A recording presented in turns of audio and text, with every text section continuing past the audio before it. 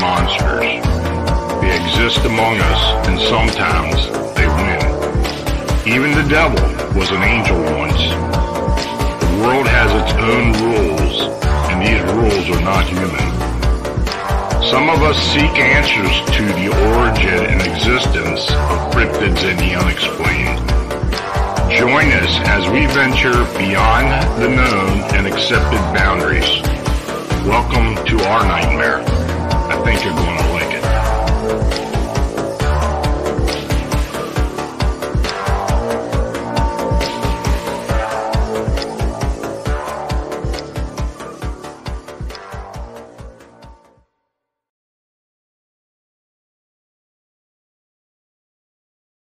Where we explore the strange and unexplained. I'm your host, Lon Strickler. Thanks for joining me. Now, if you enjoy our content, and then please subscribe, hit the like button, and share our presentations. And please feel free to comment as well. Super Chat is active during the show, so please show your support for Fans of Monsters Radio by clicking the dollar icon under the chat. You can support the channel by clicking the super thanks icon or buy me a coffee.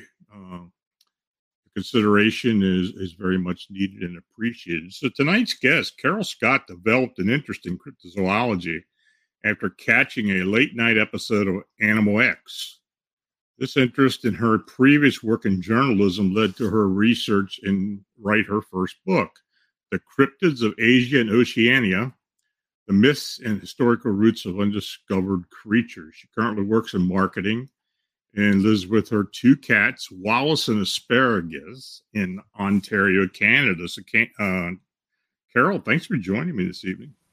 Yeah, great to be here. Thank you for the great introduction.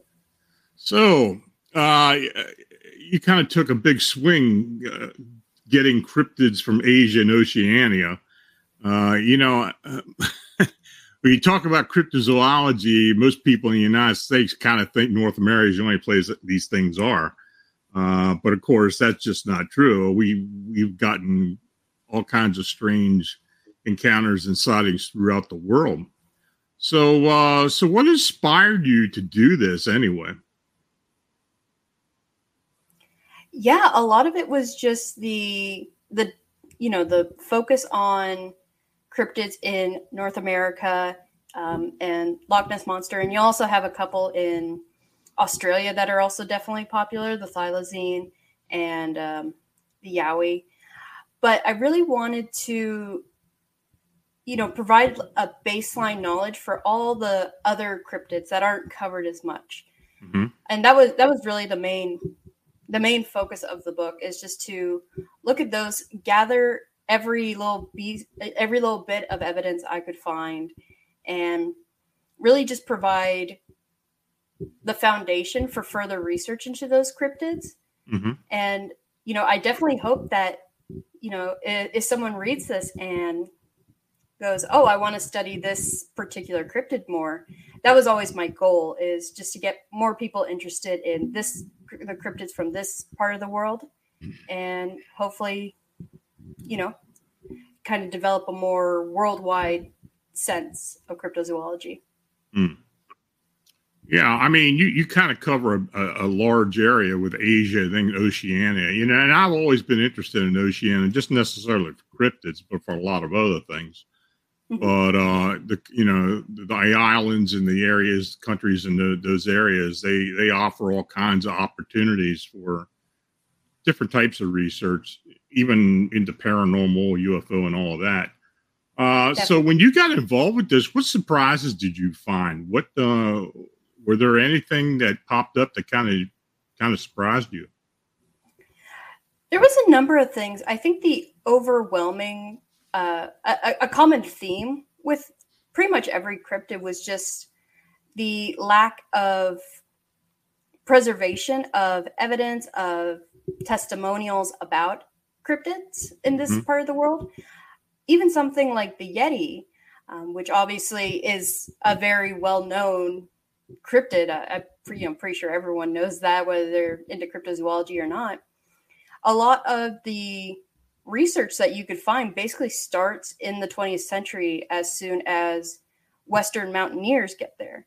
There's not a lot of focus on, what were people who live around that area seeing? How long have they been seeing it? Are there any differences between reports from locals and reports from Westerners? And that's something that comes up a lot, is just preservation of evidence.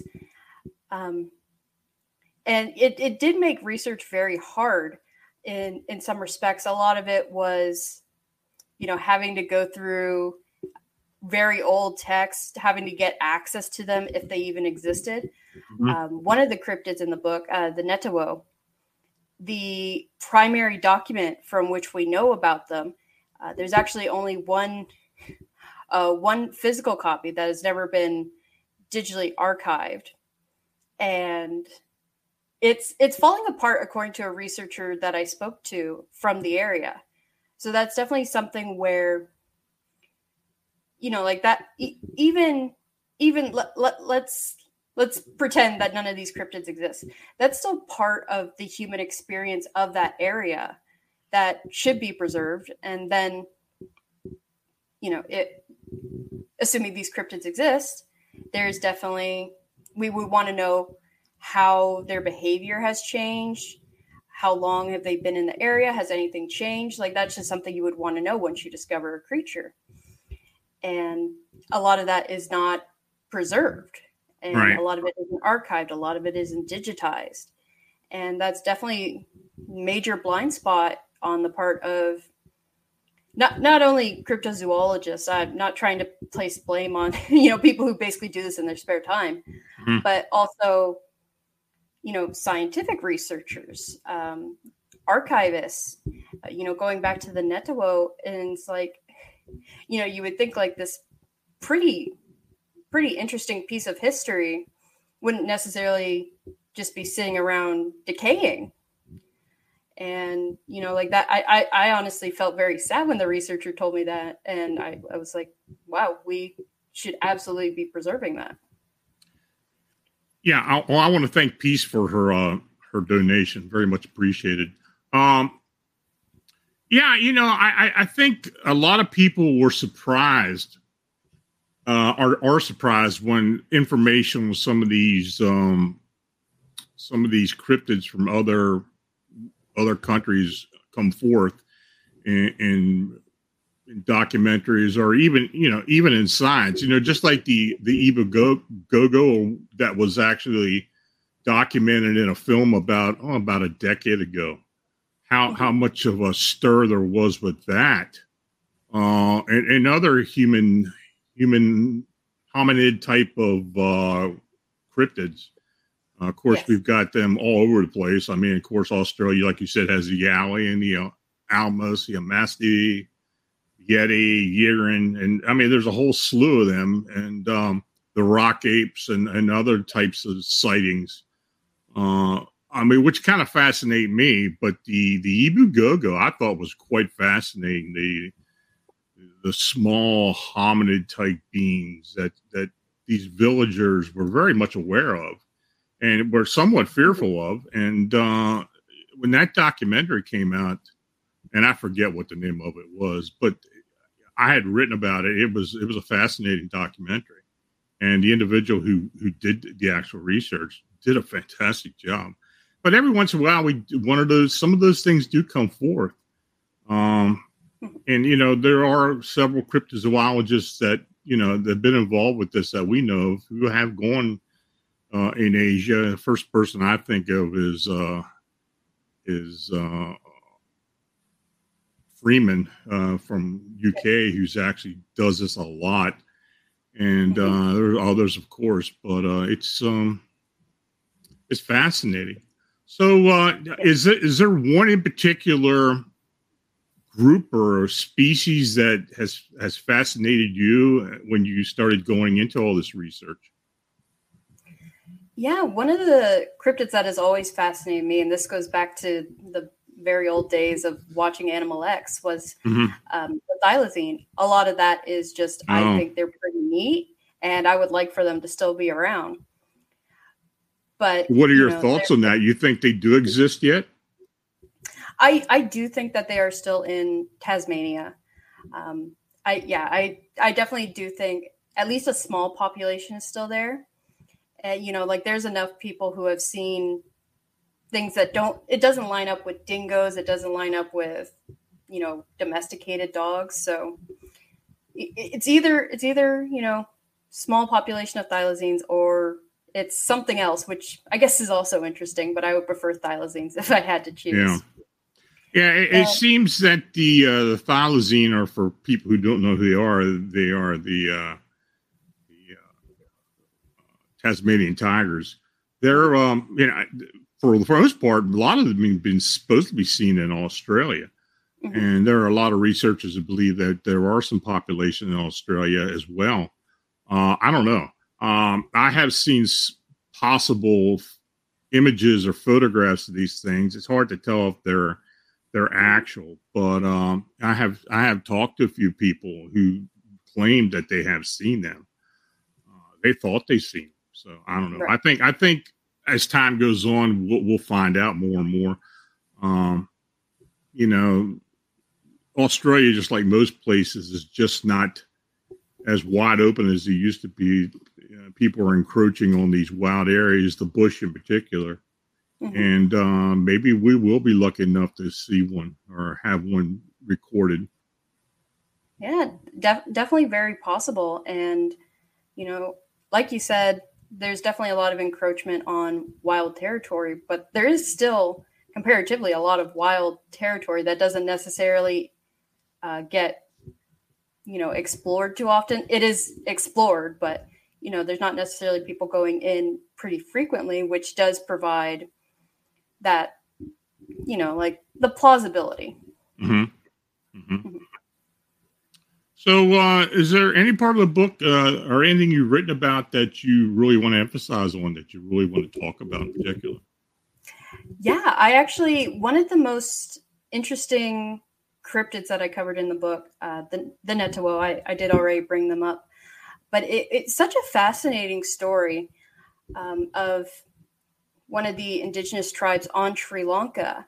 And they claim that there was another tribe of, hairy beasts with like very long nails that would, just steal their kills, just generally cause havoc. So this indigenous tribe said, well, we don't want to deal with these, whatever they are anymore.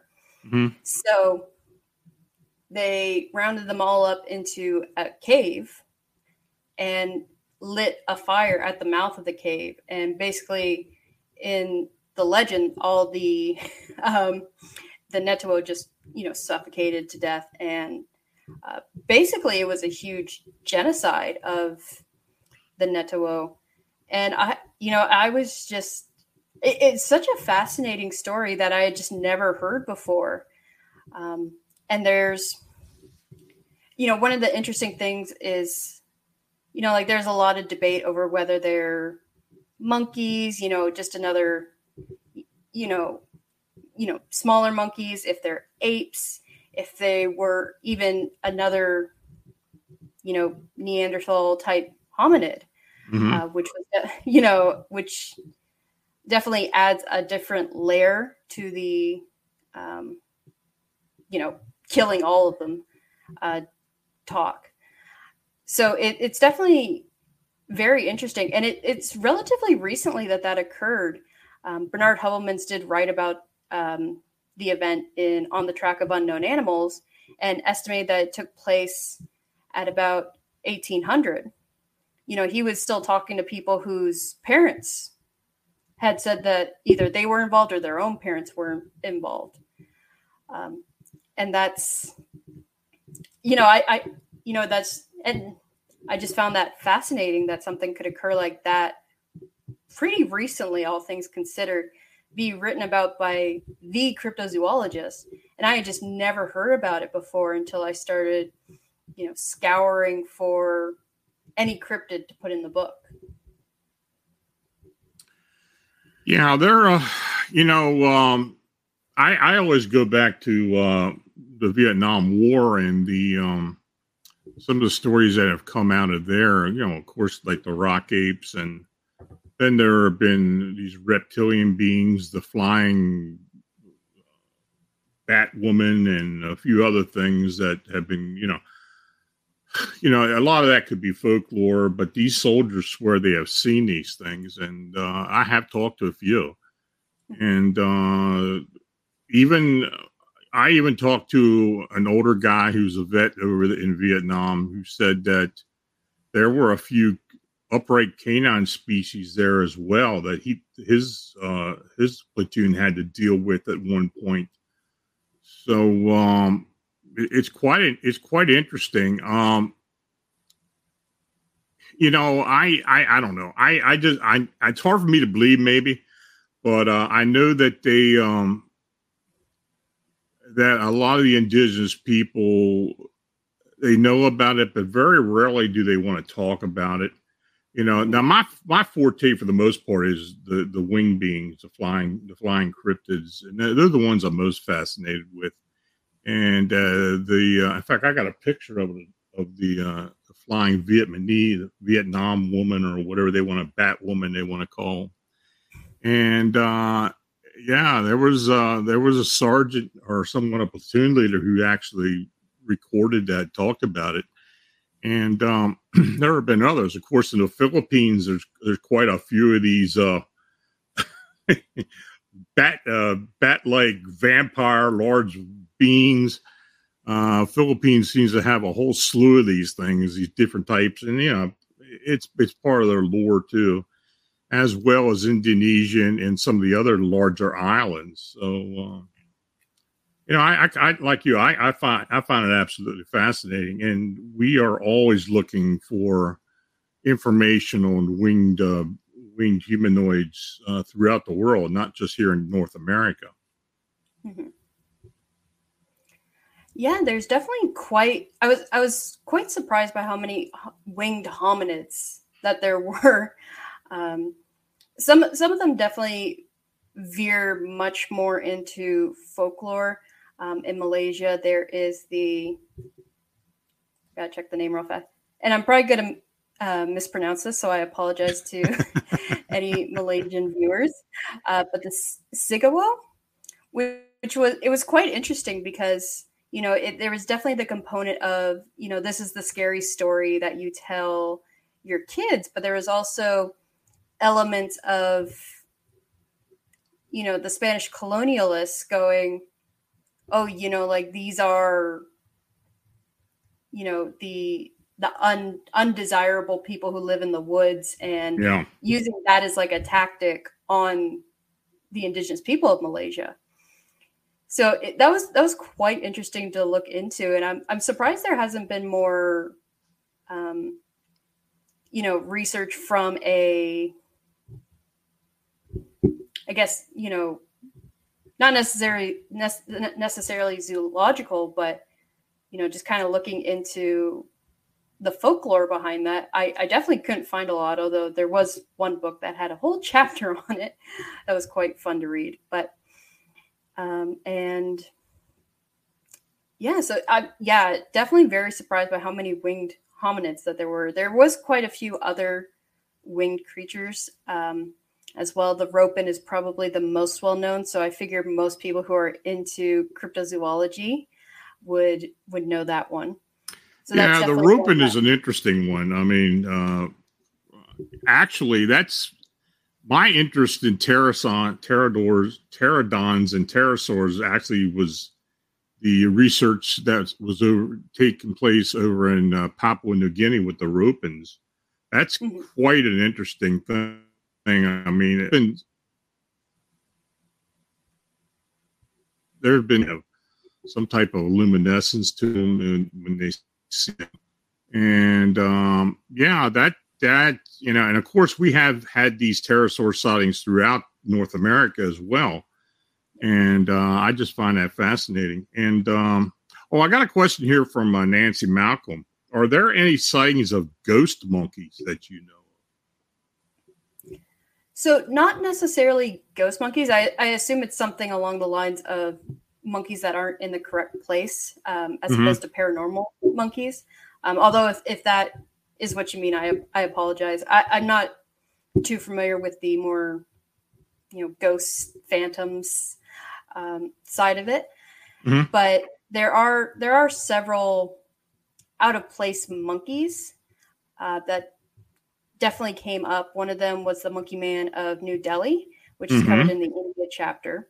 So that was basically one summer, I believe it was 2006. Just everyone was reporting this monkey that was just harassing people. It was quite interesting to read because there was a lot of different theories about it. One of them was that it was a robot programmed by terrorists to, I hadn't heard people. that one.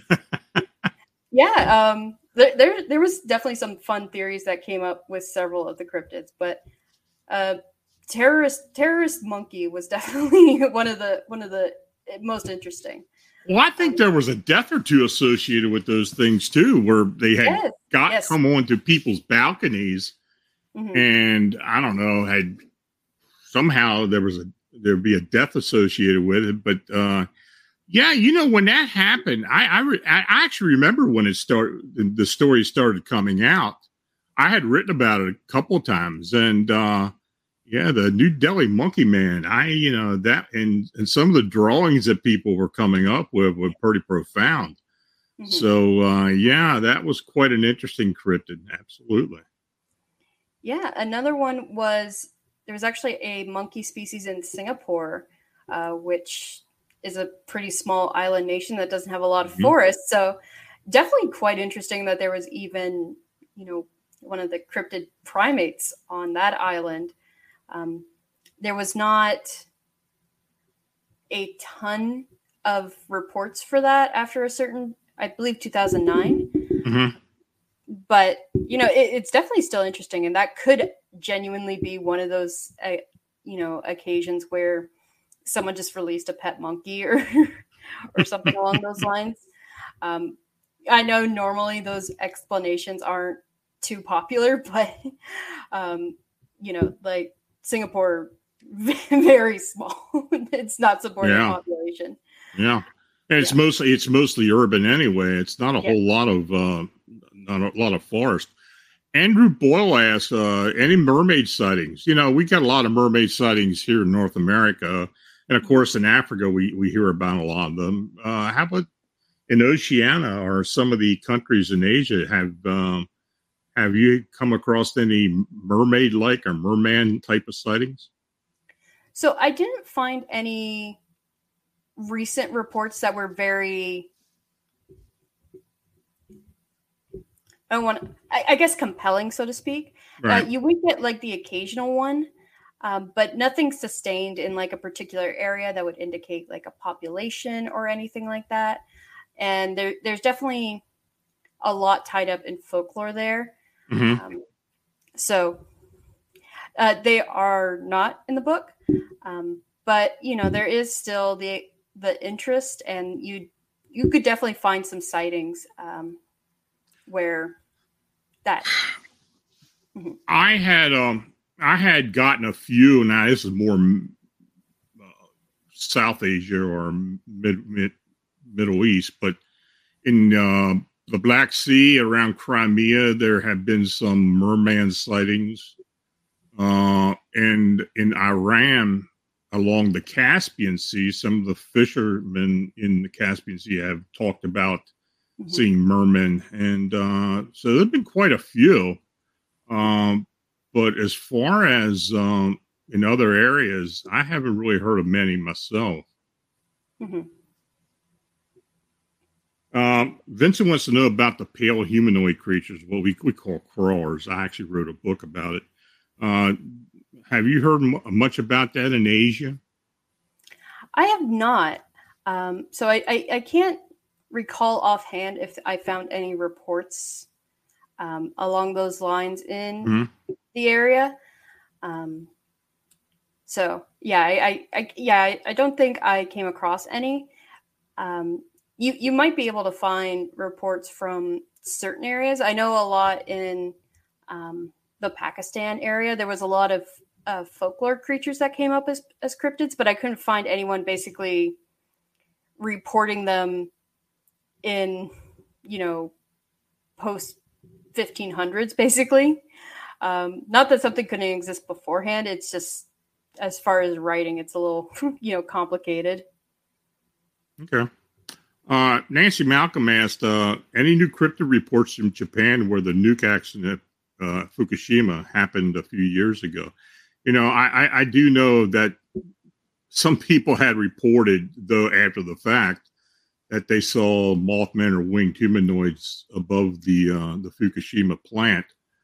But as far as in that area, I haven't heard of any. Have you heard of anything new in the area? Not anything new, although, right. Nancy, you might find this of interest. The Hibagon, which is one of the cryptid primates from Japan. Mm-hmm. One of the explanations that I actually found put forward was that it was a survivor of the atomic bomb that was dropped on Nagasaki.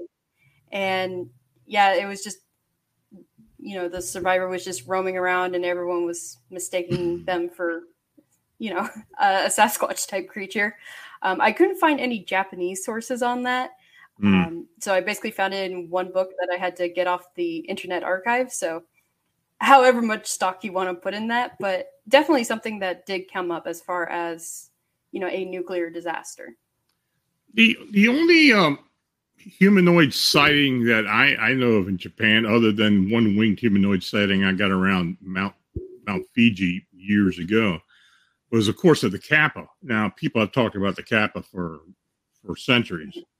And it's part of their folklore. I guess it's actually a deity to some people in Japan.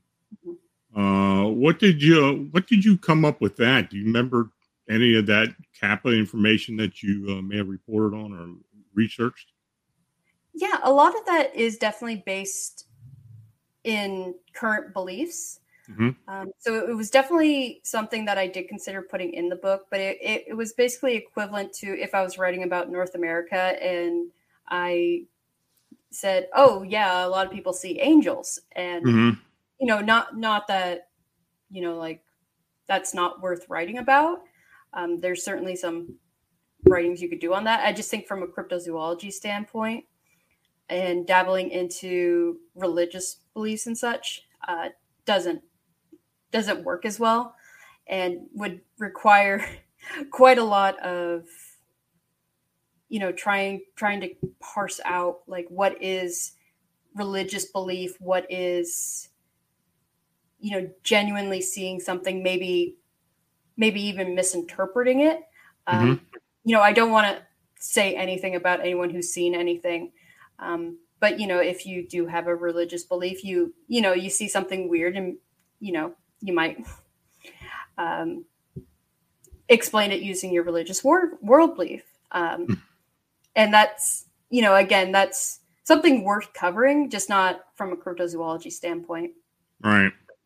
Andrew Bull asked about sea monsters. Of course, we're getting into Oceania now. And, of course, we're very familiar with all the sea monster sightings by the whalers and other seamen from the United States and Canada.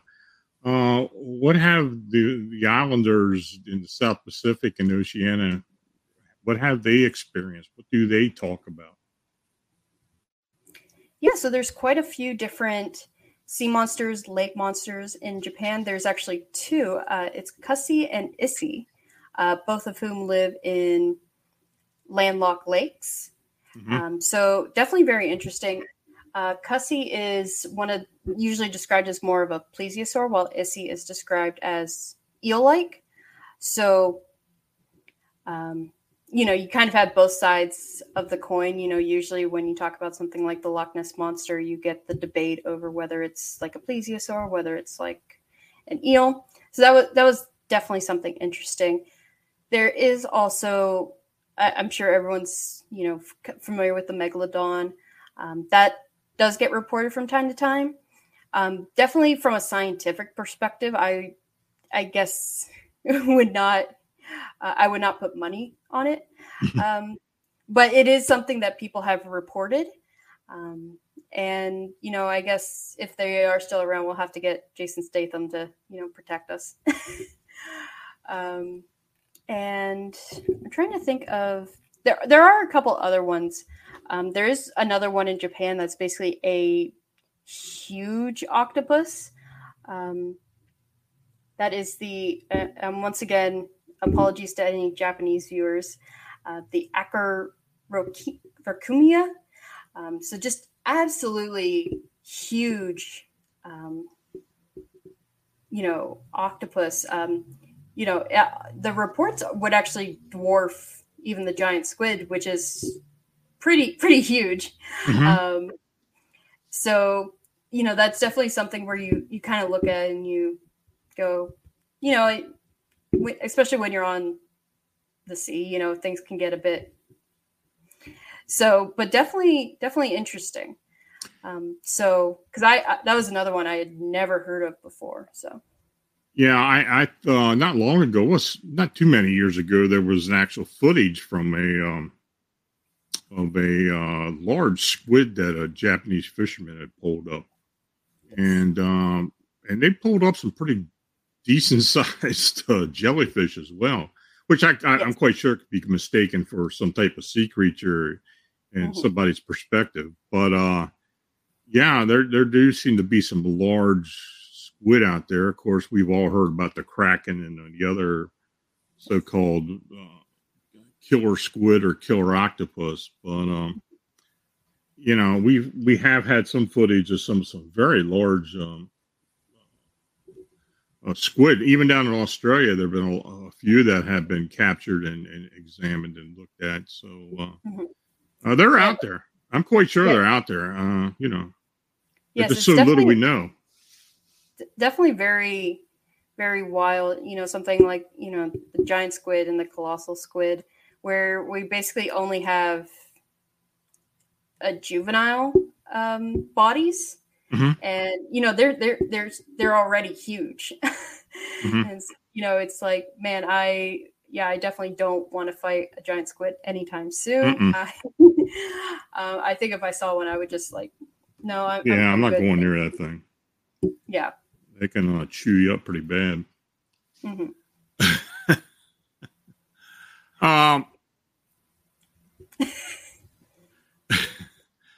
I've heard so many crazy stories over the years from people in Asia of different things.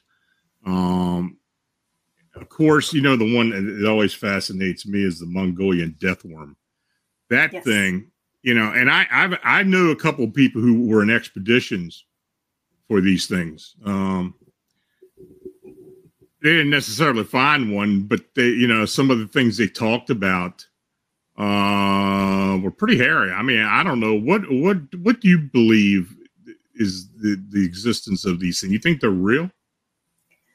So I couldn't really find anything that led me to think, yes, this is definitely real. I have pretty decent confidence, but at the same time, there wasn't anything that made me think this definitely doesn't exist. There's definitely a lot of researchers talking to people who live in the area saying,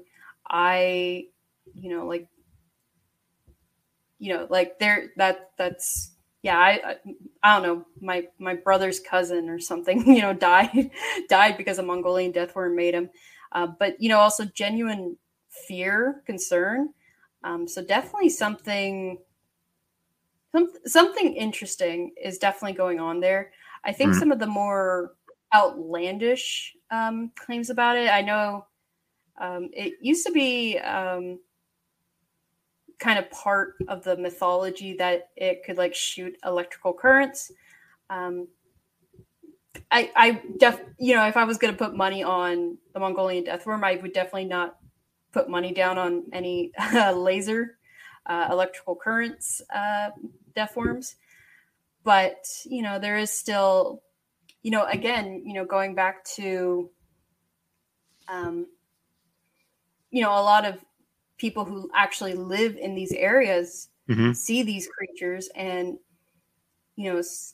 scientists and Westerners in general will just go, no, like that can't happen. That's just wrong. And then, we've seen time and time again that, the people who actually live there were right.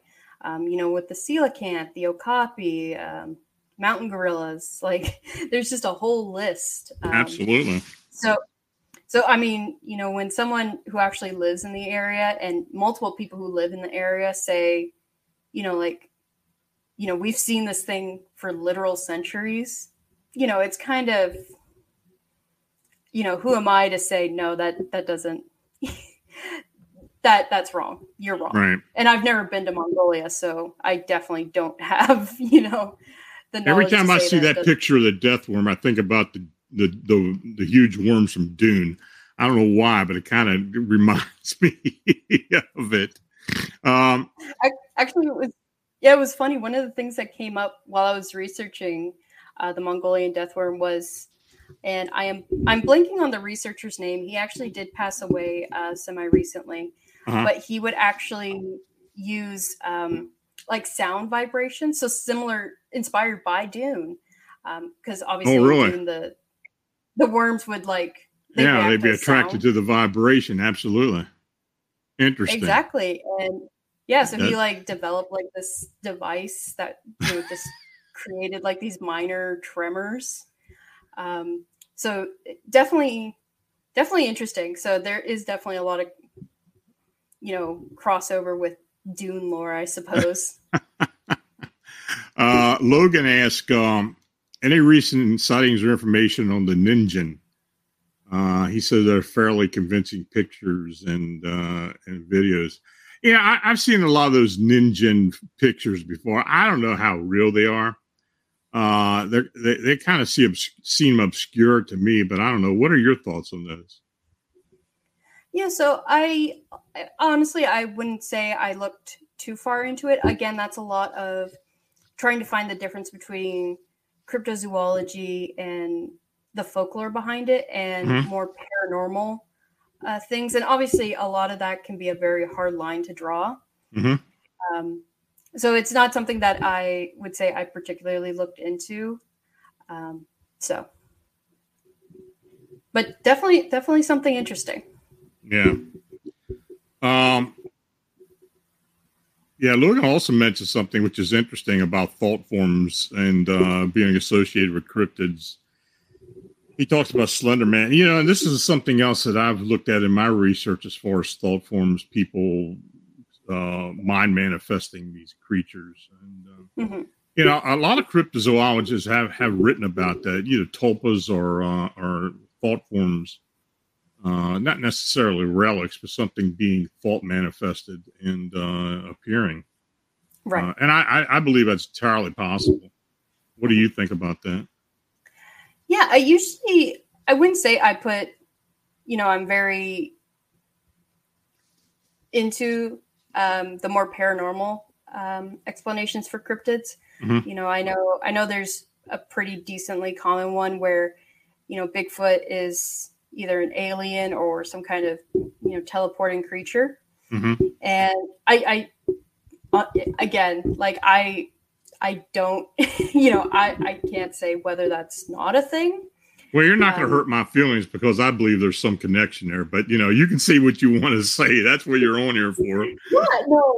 It's I've met a ton of researchers who do a lot of great research on, the connection there. I think from my personal standpoint, it's looking at, the more physical manifestations. Yeah. And again, I think as long as everyone's kind of just respecting each other and, all working towards like this common goal of figuring out what's going on, I don't have a problem with it personally. I don't know how long you've been involved with the community as far as cryptozoology and cryptids and such, but there has been a big chasm between the flesh and blood and the supernatural cryptid theories. Yes, I remember. There are people that are more open to it now, but there used to be a large chasm and a lot of arguments. You would go to a conference maybe 10, 15 years ago, and you'd have researchers there arguing with each other out in the open about it. But more recently, I think it's gotten to the point now, since, a lot of these things haven't showed up physically, or we have no evidence of them. In particular, I'm talking about Bigfoot or canine cryptids or such. That, some people are starting to open up and say, well, maybe there is something to that. Mm-hmm. Yeah. Yeah. And, again, like, I don't discount the paranormal at all. Yeah. And I definitely do remember a lot of the, in-person fights, never, ignoring, like, just huge fights in Facebook groups and such. Because I lived in Texas at the time. So there was a lot of talk of, well, if people keep shooting at Bigfoot and they keep missing,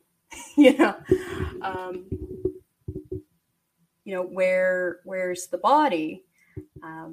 So yeah, again, that's just not something that, if I could dedicate my whole life to finding cryptids, I don't think that's really an avenue that I would really pursue. But, if it's true, why do you think we haven't found any real physical evidence of cryptids for the most part? Yeah, I think it kind of varies by cryptid. And I know that's kind of a cop-out answer. Something like Bigfoot, and admittedly, that is not my main area of research. Right. But things are pretty quick to decompose. And something is, like, humanity's had burial rituals for, centuries.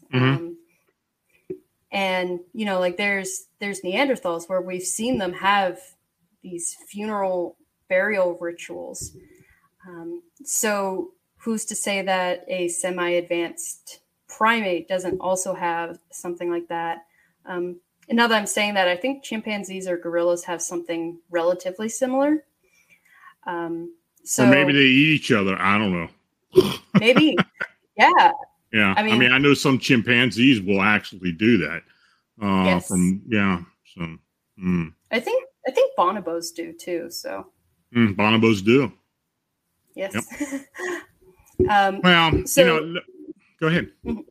Yeah. So I think it does just kind of depend by cryptid. And some of them,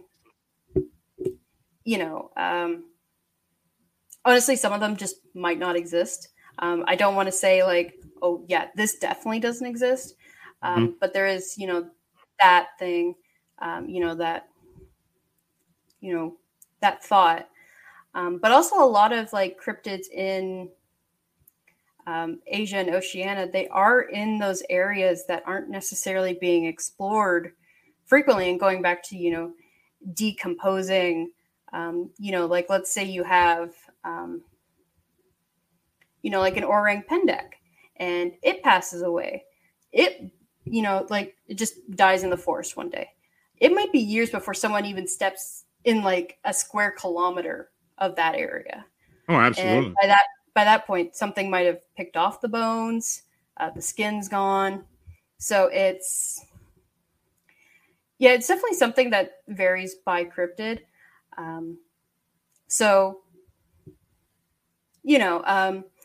Again, I would never say, oh no, like this theory is definitely wrong unless there is something, very wrong with it. But I don't think with, the paranormal or extraterrestrial Bigfoot or other cryptids, like, I don't think that's like inherently wrong. Right.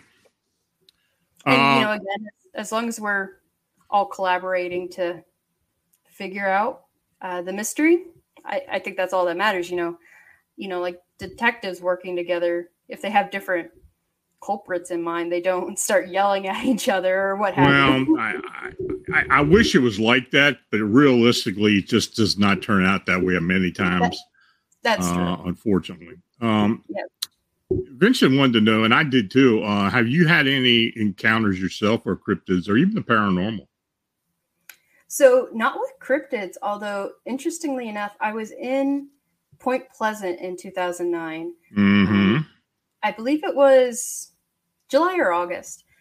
And I was actually staying in the room that John Keel had been in when he was writing the Mothman prophecies. Mm-hmm. My parents specifically booked that because I was very fascinated with Mothman.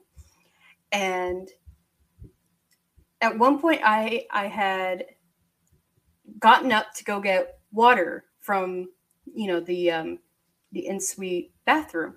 Mm-hmm. And then I was coming back out and I kind of like looked to the right and there was like this white haze in the mirror.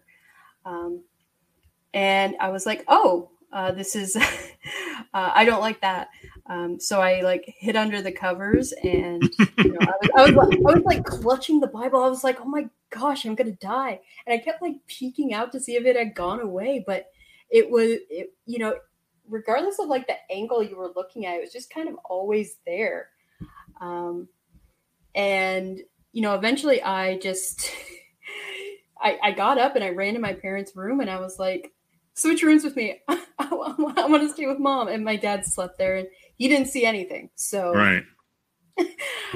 Very interesting.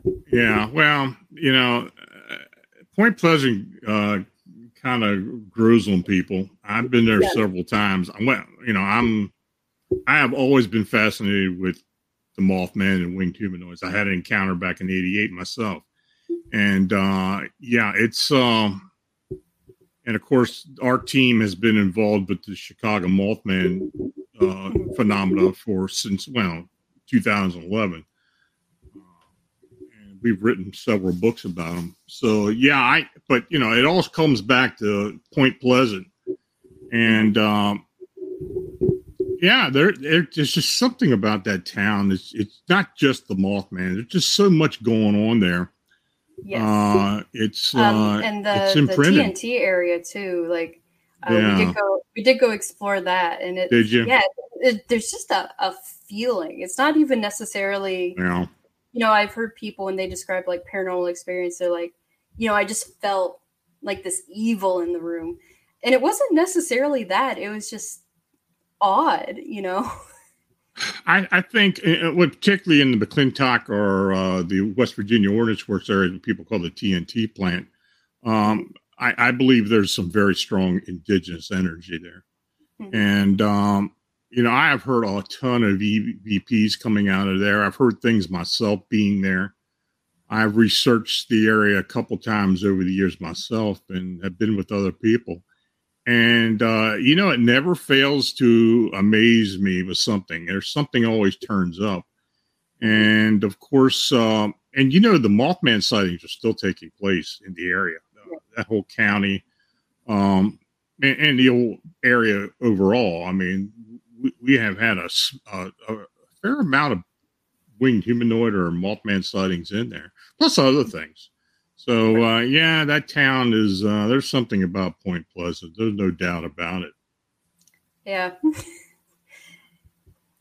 So, I think it's that Mothman statue. I think it's cursed. I don't know. I've had people tell me that before. I've had people who said they've had pictures taken with those things, with that thing, and it just freaks them out. I don't know. I remember, back in the day when I was in middle school, one of my science teacher actually dared me to do a whole presentation on cryptozoology because I was always use cryptid examples for like projects and such. Mm-hmm. So, and then on my Mothman slide, I had a photo of that statue. Mm-hmm. And every time I see the statue, it just makes me laugh because I could just remember my teacher going, "Hold up, Carol, does that thing have like 6-pack abs?" Like, wow, like, that statue has always fascinated me because, quite honestly, it doesn't look anything like any of the descriptions of that thing, to be honest with you. Mm-hmm. It looks more like what we've been seeing out in Chicago as opposed to what we saw in Point Pleasant. Right. And, with the big bulging red eyes and the kind of actual human body. I mean, they called it Mothman for a reason because it looked like a friggin' moth. Yeah. Everybody, people I talk, they always bring up the Mothman Prophecies movie, but quite frankly, if they hadn't read Mothman Prophecies book, then they're just really missing out because the movie really did not do the book justice whatsoever. Mm-hmm. Yeah, I remember. When I was very into Mothman studies, I read the book and then I watched the movie, and I think that was the first time as a kid that I had that experience of the book is better than the movie, which is, usually people just complain about Harry Potter or such, but no, it was the Mothman Prophecies for me. Yeah, well, my son and I, my son and I both read the Da Vinci Code, and we went to see the movie, and we were really disappointed. But that happens a lot. I mean, there's a lot of big movies that really do not do the book justice whatsoever. So that's unfortunate. So you've tackled cryptids of Asia and Oceania this time. Do you have any plans to write about any cryptids or any other paranormal or supernatural subjects? So I every time someone asks me that, I've been saying I don't really have a plan for anything, but I think I do want to do like a full deep dive on the Netawo, the Sri Lankan cryptid that I mentioned. I just think I think there's a lot there, and it hasn't gotten a lot of attention, whether from cryptozoologists or from mainstream researchers of any kind. And I really like to just kind of deep dive into that. But otherwise, I don't have any plans for a sequel. Or focus on a different region or anything. Just kind of maybe something will strike my fancy, but otherwise no firm plans. Yeah, well, I said that too when I wrote my first book, and then 9 books later, that does happen. But no, I think you should actually find us. Like you said, find a subject that really fascinates you and go deep into it. That Sri Lankan cryptid, I'd be honest with you, I'd never heard of it, or I don't remember it. So absolutely. I'd say go for it. Right on. Yeah. So do you have any conferences or anything like that scheduled, or are you going to be doing book signings or doing anything like that sort? So I don't have anything planned as far as conferences or specific book signings go. But if you do want a signed copy, feel free to honestly reach out to Beyond the Fray. I'd be happy to do that for any listener who's interested. You can also get my contact information if you read the book and you're just curious about one of the cryptids. Usually pretty much everything I researched got put in there. For some of the cryptids, there wasn't a lot, so kind of had to put everything in there. And I would love to go to a conference. Again, back when I was living in Texas, we would go to the Texas Bigfoot Research Conference like every year. So I would definitely love to be able to go to a conference, give a presentation, sign some books, get to know people. And so that would be a ton of fun. So. Well, you're young yet, so you got a long way you can go. And it's nice to see younger folks get involved with cryptozoology. It's just not us old farts that are doing it, and there's a lot of younger people getting involved with it as well. You may actually want to start, and I don't know if you have a website or not, you may want to start doing some type of updates and stuff to keep people informed. It may help you in selling books and getting people interested in your research. Yeah. Yeah, that's definitely something, might definitely consider. I should also mention, I guess while we're asking about my, future plans and such. So my father is actually now working for the Center for Forteran Zoology as the Canadian chair. So he is working on getting a group to go to a particular park to go on a Sasquatch expedition. So if anyone is interested in that, I would definitely reach out to the Center for Forteran Zoology. My dad's David Scott, so tell him I sent you. I didn't know that. Okay. Yes. Yeah. So and we can get that set up. I will definitely be going to that. So that will be my first Sasquatch expedition. So we'll see how that goes. Well, excellent. Well, Carol, thanks for coming on tonight. It was great having you. And, any updates come, let me know. All right. Definitely. Great talking to you. You take care and have everyone who came out. Okay. You have a good weekend now. Yeah, you too.